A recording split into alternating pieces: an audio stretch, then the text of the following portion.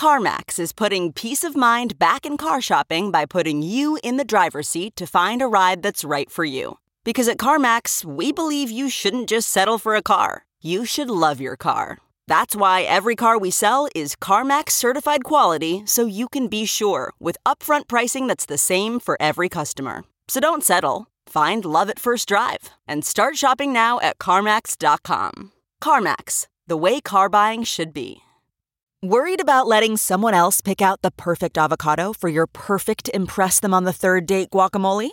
Well, good thing Instacart shoppers are as picky as you are. They find ripe avocados like it's their guac on the line. They are milk expiration date detectives. They bag eggs like the 12 precious pieces of cargo they are. So let Instacart shoppers overthink your groceries so that you can overthink what you'll wear on that third date. Download the Instacart app today to get free delivery on your first 3 orders, while supplies last. Minimum $10 per order. Additional terms apply.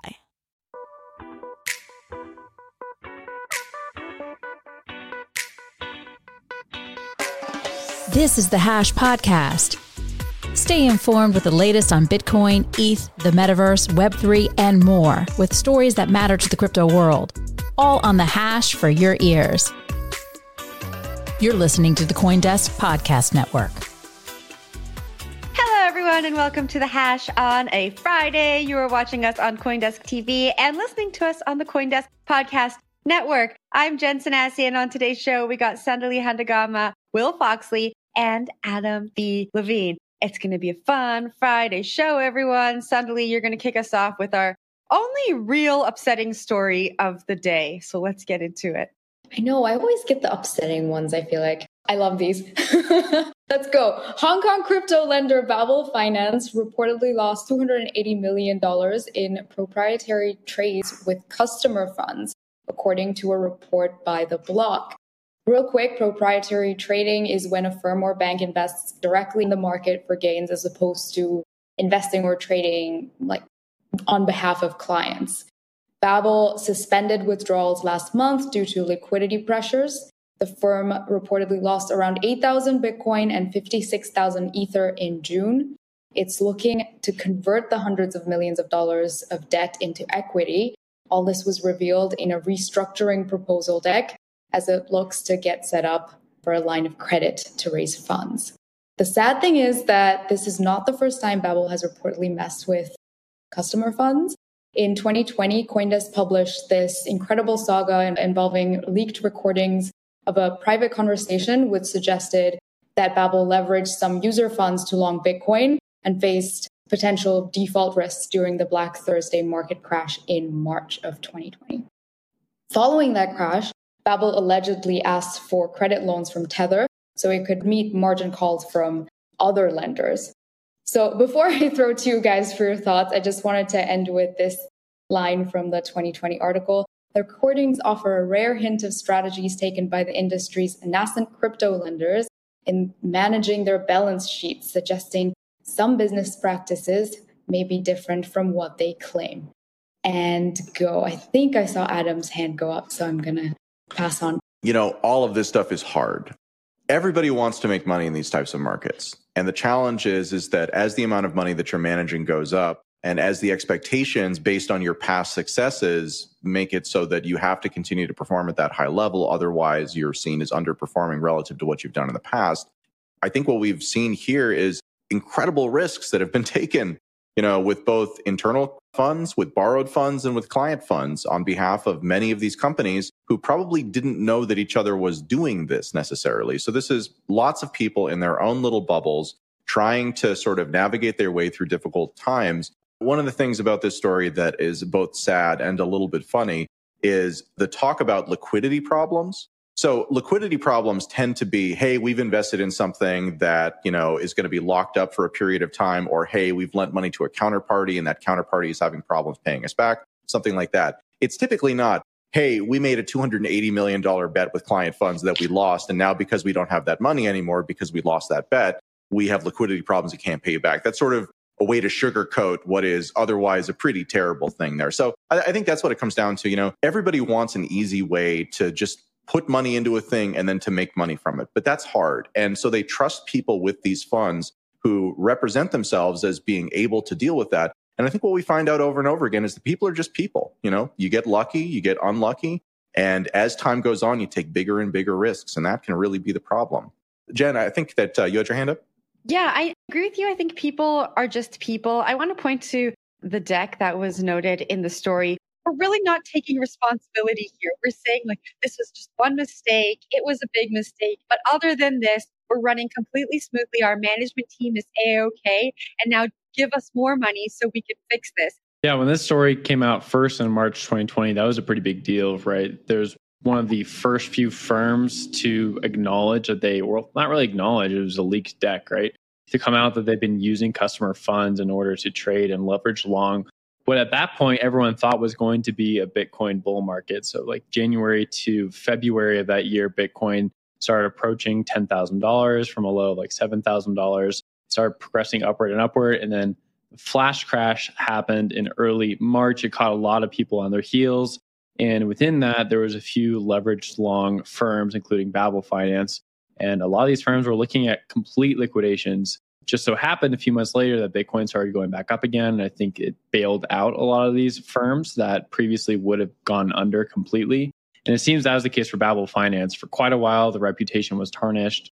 Everyone knew about this leaked deck. It was great reporting at the time.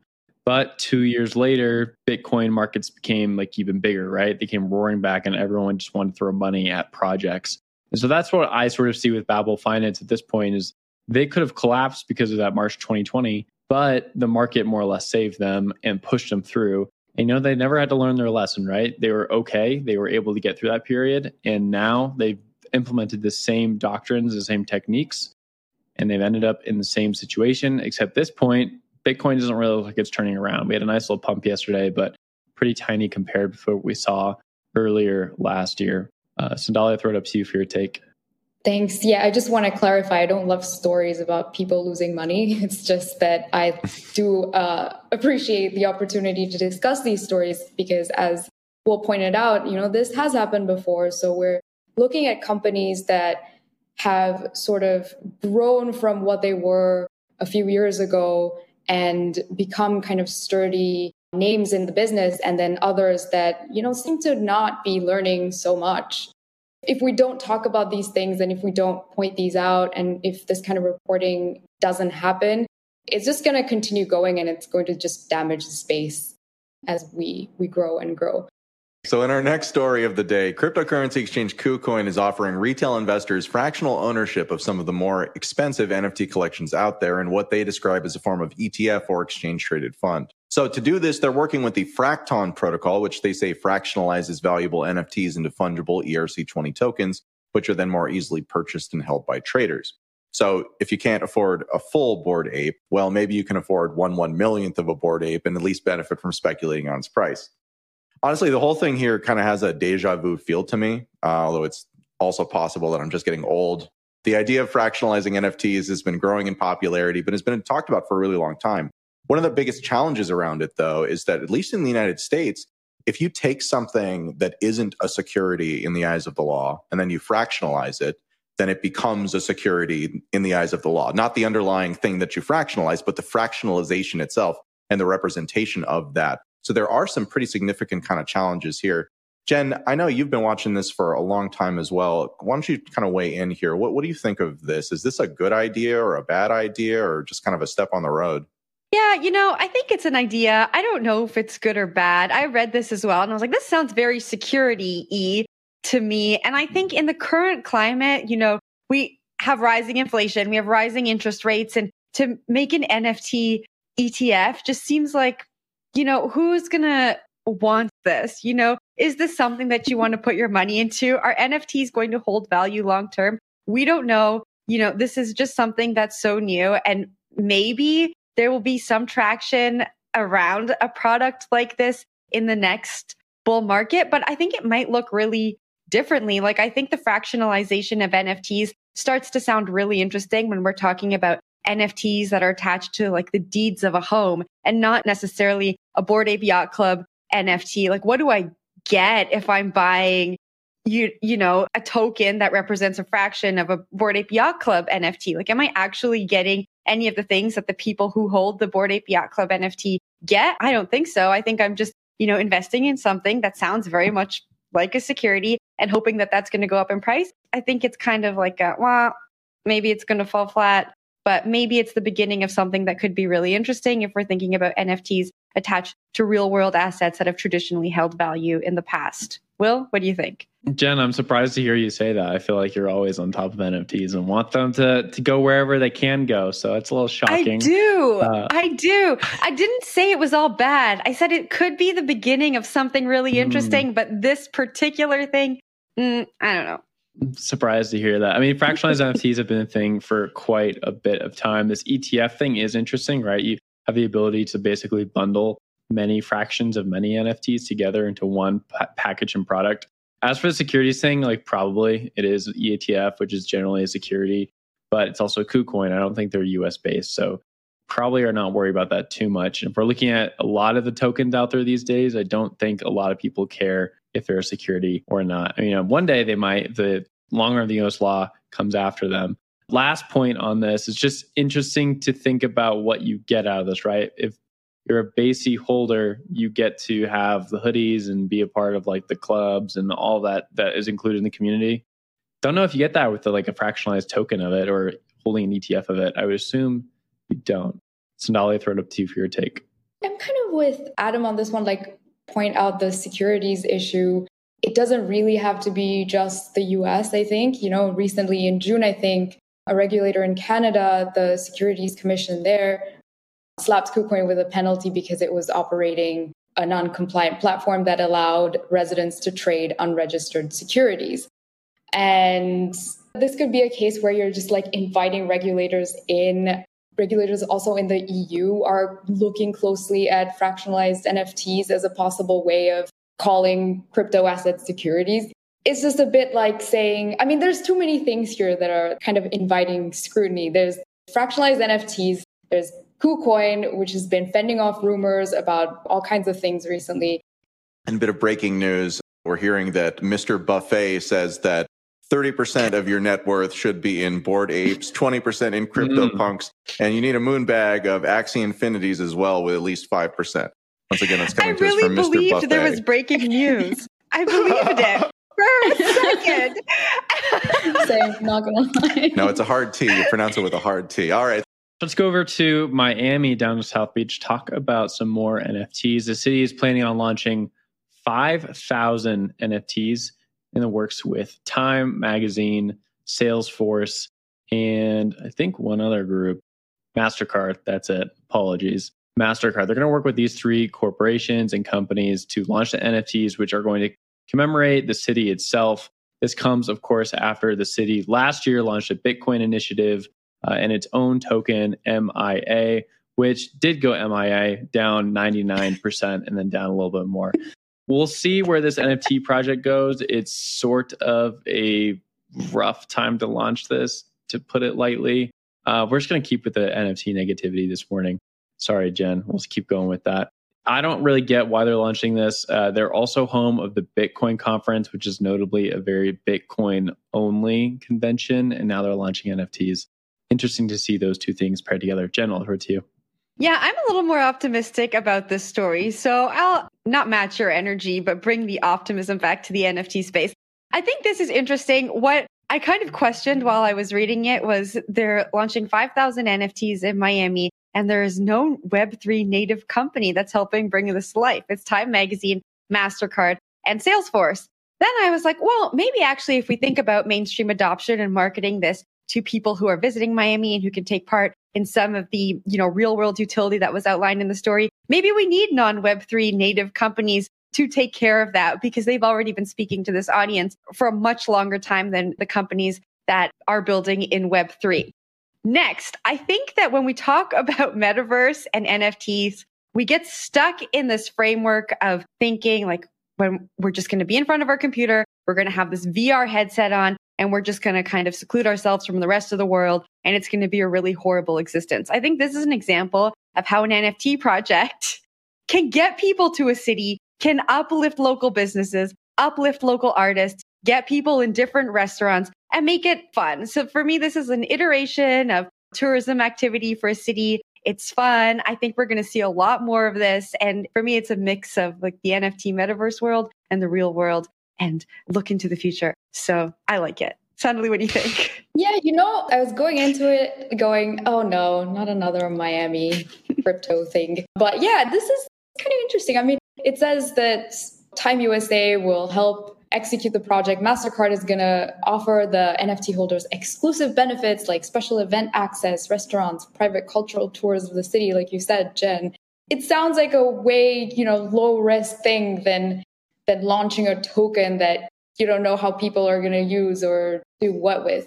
It was just like weird to start off with, but this seems more of a cultural move and it might actually resonate, but I don't know. Let's see. I just want to quickly point out the mayor, Francis Suarez, even though all of this kind of went south with Miami Coin, he was very optimistic about staying on crypto. And of course, you can't really backtrack on a bad idea you've endorsed.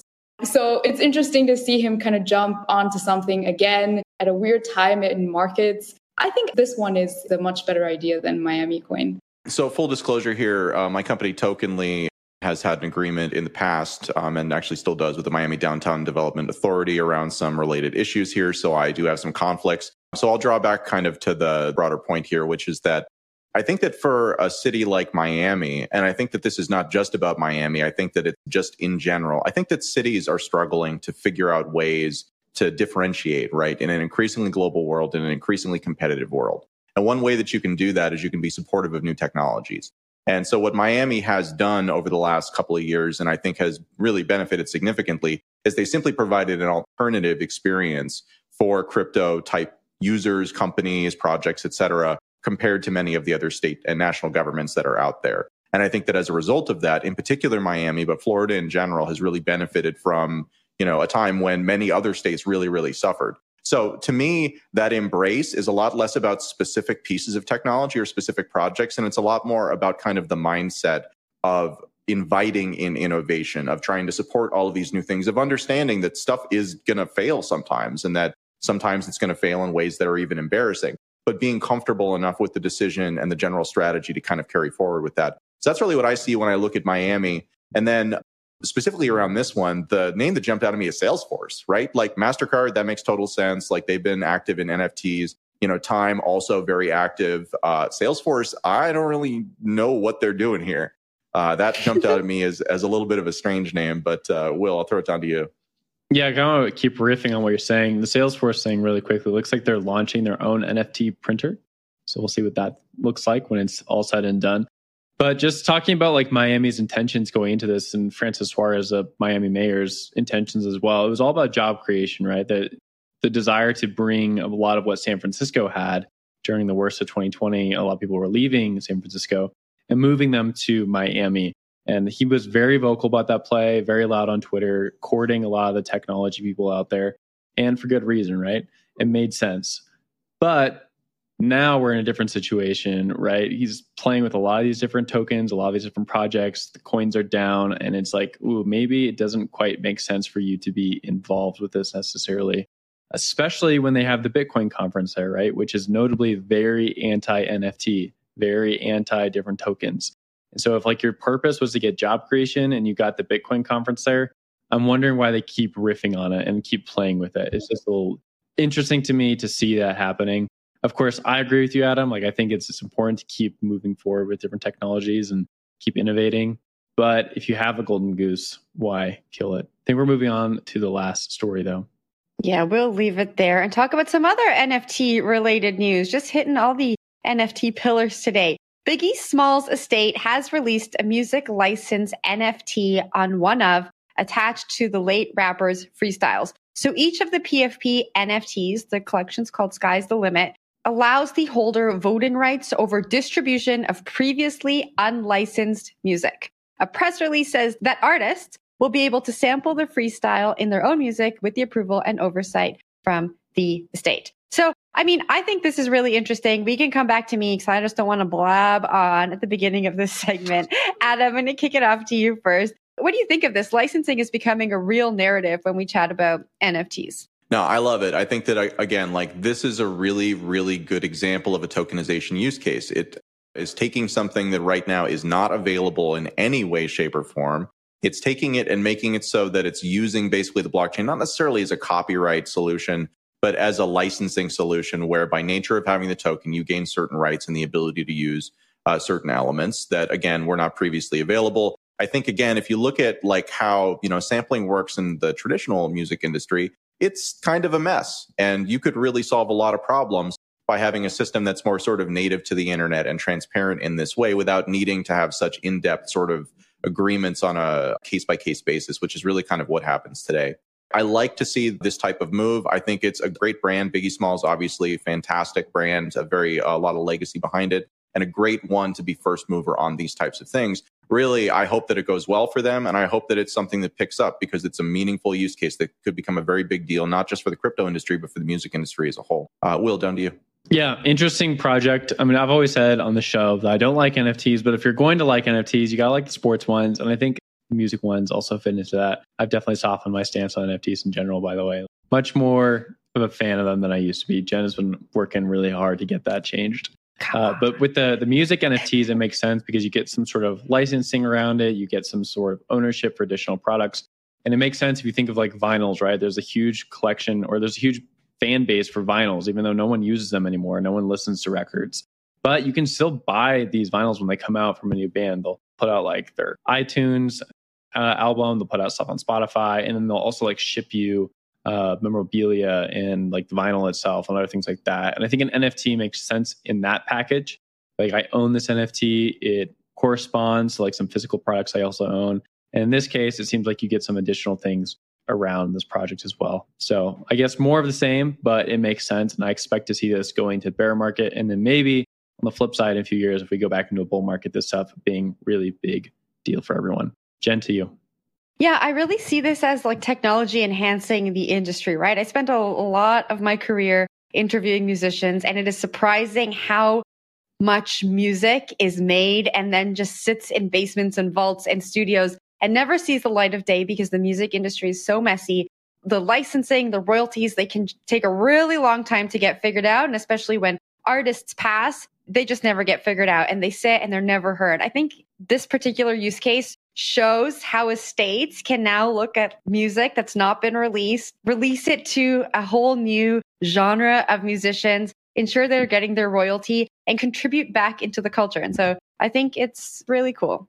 No, totally. I keep ranting about how this is like the beginning and NFTs are going to be, so many cool different things. So this is great to see. And even with the Miami story, there is opportunity for it to become something interesting. But here, I just wanted to also point out that the NFTs will give holders access to the Brook Metaverse, which is another venture from the estate. And what it does, it's a gamified virtual experience that takes you back in time to the streets of 90s Brooklyn and straight into the world of one of the greatest MCs of all time, the Notorious B.I.G.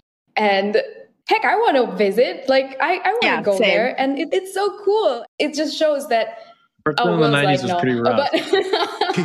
I want to go to the 90s. There's a reason he came out of that, and that's not in the metaverse. Disneyland version. Hey, this is the metaverse version. No risk.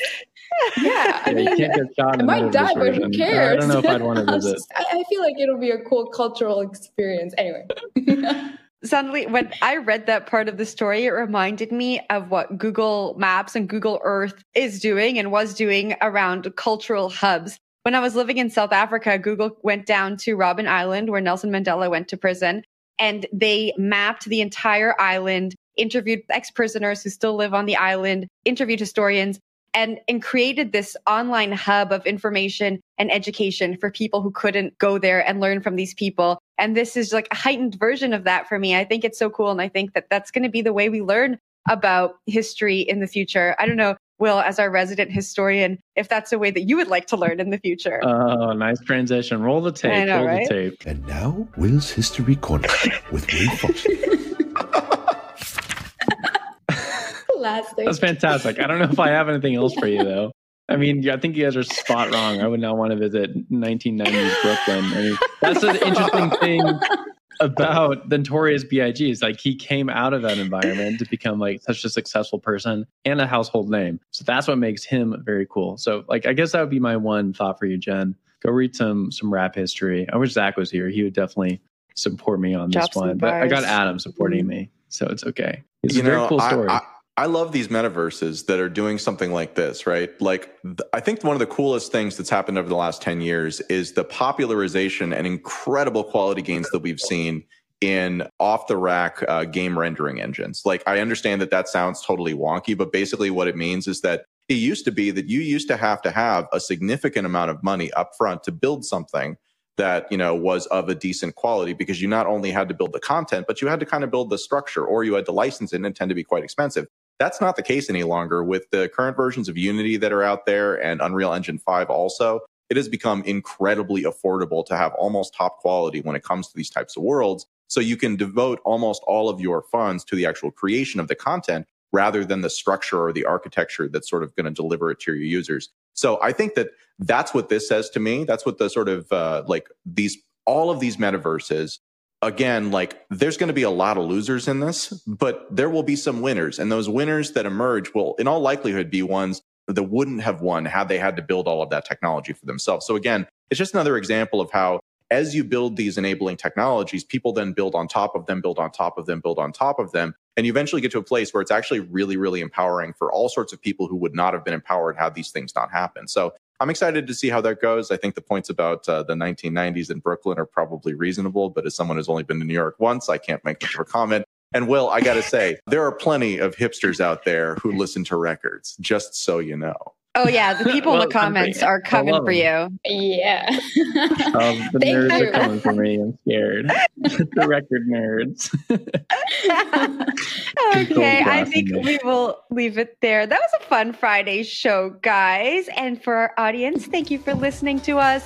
Thank you for watching us. And thank you for loving us. We appreciate you. I'm Jen Sanasi. We got Sandali Handagama up there, Will Foxley giving the hearts over there, and Adam B. Levine. Bye.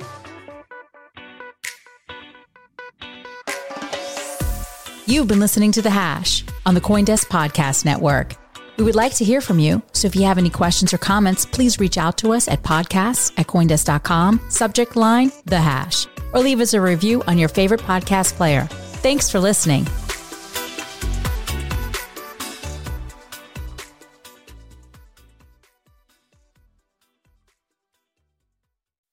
When you make decisions for your company, you look for the no-brainers. If you have a lot of mailing to do, Stamps.com is the ultimate no-brainer. Use the Stamps.com mobile app to mail everything you need to keep your business running with up to 89% off USPS and UPS. Make the same no-brainer decision as over 1 million other businesses with Stamps.com. Use code PROGRAM for a special offer. That's Stamps.com, code PROGRAM.